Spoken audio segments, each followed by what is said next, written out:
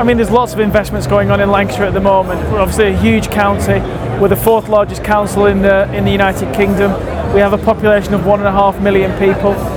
We're very big in terms of aerospace and advanced manufacturing. At the moment, the big investment opportunities within Lancashire are things around logistics, around housing, and around Grade A office.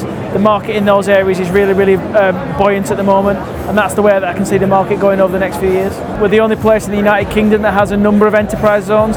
Lancashire, we have 3 of them. So primarily they're around aerospace and airports, because that's a really important part of our economy. So we've got a huge one at Samlesbury, which is 65 hectares that we're looking to build out, and that's around advanced manufacturing, around the aerospace industry. So companies like Rolls-Royce, Boeing, the Advanced Manufacturing Research Centre are all looking to place in that particular location. So that's really important to our economy going forward.